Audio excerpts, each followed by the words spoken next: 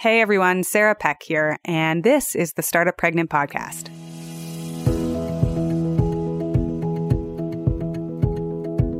Hey everyone, welcome back to the show. I am really excited today to talk about some advice that I got from a friend, all about babies crying. So I don't know if you've been on the internet lately, but sometimes when you go on and you're in different groups, you can really get just overwhelmed and besieged by information. And there's one particular topic that really incites a whole lot of fierceness in the mommy dialogues, and that's all about sleep training.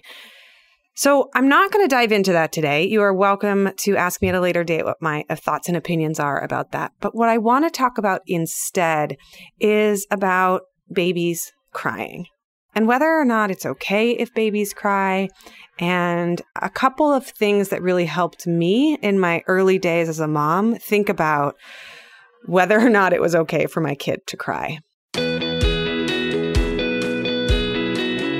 Welcome to the Startup Pregnant podcast, where we talk to creative leaders about what it means to be an entrepreneur and a parent. I'm your host, Sarah K. Peck. As always, hit subscribe wherever you listen to podcasts, and if you have a minute to leave us a review, we would love that. If you need any of the show notes from the show, head to startuppregnant.com. So today I want to share something that a dear friend of mine told me when I first got pregnant with my kiddo. Her name is Lindsay. And hi, Lindsay, if you're listening. She's one of my good college friends. We lived together and we were both one of 4 kids growing up. So we both had big families. And she shared with me this awesome story about kids crying. She's had her kids before me. She's got 2 little ones and I had just gotten pregnant, and she was like, hey, I want to share this piece of advice that I got, and it was really helpful. And it was, so I'm passing it along. So we're going to talk all about kids crying today. First, before I get into her amazing advice, I think it's worth pointing out that kids crying is genetically engineered to be one of the worst sounds ever. It is supposed to get under your skin for a reason. It is literally their only way to get your attention and tell you that they need something. And they're doing it in a way that you really can't ignore it. It gets under my skin. It feels like nails on a chalkboard. It's really hard. But if you think of it from a design perspective, it's quite well designed. They're great at it. Sometimes it feels like, as a mom, I can totally hear my kid, and I know that he's just whining or talking, and it doesn't bother me. I'm like, oh, he's working something out. Great.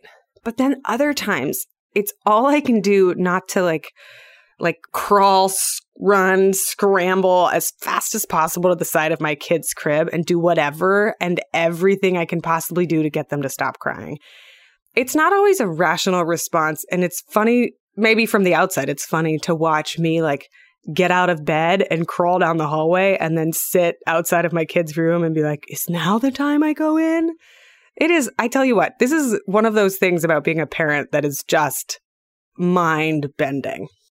So my friend Lindsay was telling me about this lesson that she heard. I think it's from her mom. I'm not sure. And it was so simple, yet so profound. And she goes, listen, pretend that you have 4 kids. By the time you get to the 4th kid, you're probably not going to be able to drop everything and run to them. You have 3 other kids running around. There might be 2 of them crying at once. In, all likelihood, there's probably 2 of them crying at once a lot of the time. Well, when you have more than 1 kid, it might take a few extra minutes for you to get to the kid that needs your attention. So she told me, just think about the 4th kid. If your kid is in the crib crying and you need to take a minute to get to them, well, if they're the 1st kid, maybe you can rush over and get them right away. But by the time you get to your 3rd or your 4th kid, it might actually take you 5 or 10 minutes. The lesson here is that 4th kids are totally fine. Anyone who's from a big family, those kids are fine. There isn't some epic study that says all 4th children are totally screwed up and disasters. Nope. So as a new mom, if you have to wait a minute or 2 before you get to your kid, then you wait a minute or 2 before you get to your kid. What I love doing is sending them a little love energy or a short verbal check-in like, hey, love, mama's getting her coffee. She's going to be right out to listen to you once she's done in the kitchen. Yeah, even with my 4-month-old. I hear you. I know that you want me, and I know that you're upset. And I am on my way shortly. One of the things that I think this really tunes into is that you aren't just taking care of one person in your life as a new mom. You're taking care of 2 people, sometimes more than that. Sometimes you're actually managing your relationships with your biological family and your partner and the in-laws and all of the other folks in your life. But you really aren't just taking care of this little child. You also have to maintain your own sanity and take care of yourself throughout the day. And sometimes that comes in 3 and 5 minute periods where you say, hey, little one, I love you. I'm putting you down on this blanket in the hall. I'm going to be able to see you, but I got to go to the bathroom and I'm going to take my time doing it. Or mama's got a shower. You're going to be in the rock and play.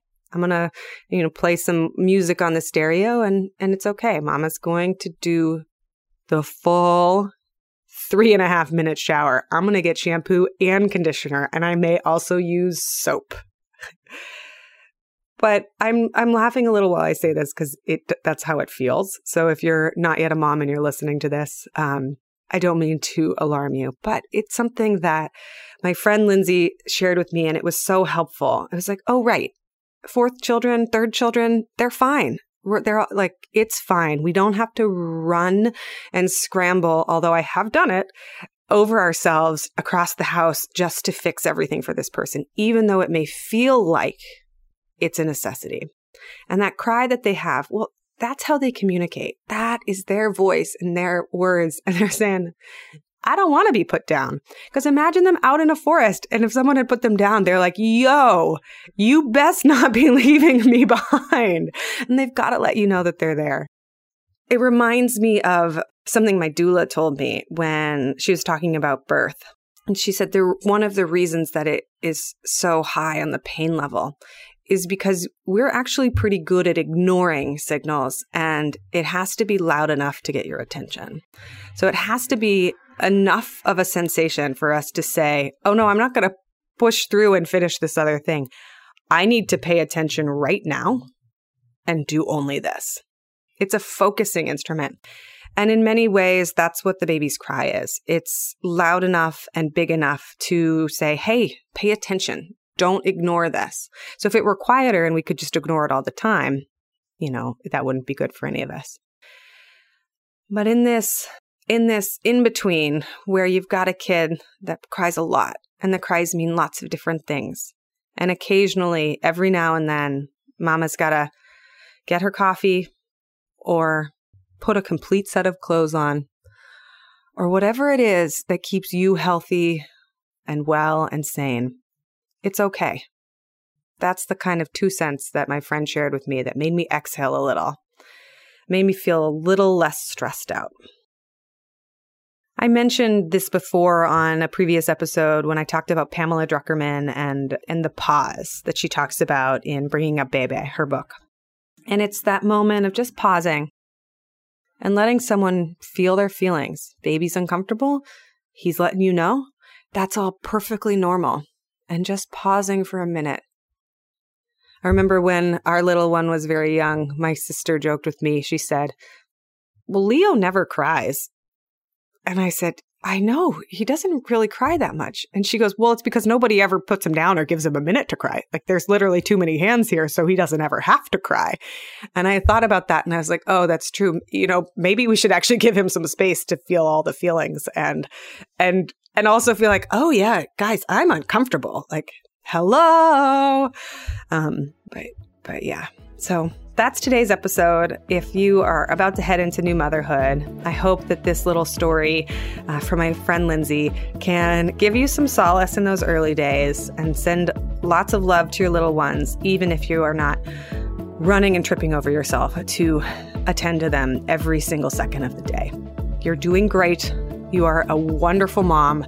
You are a wonderful person. You're taking care of so many people, and your kid, just like 4th children everywhere, will be just fine.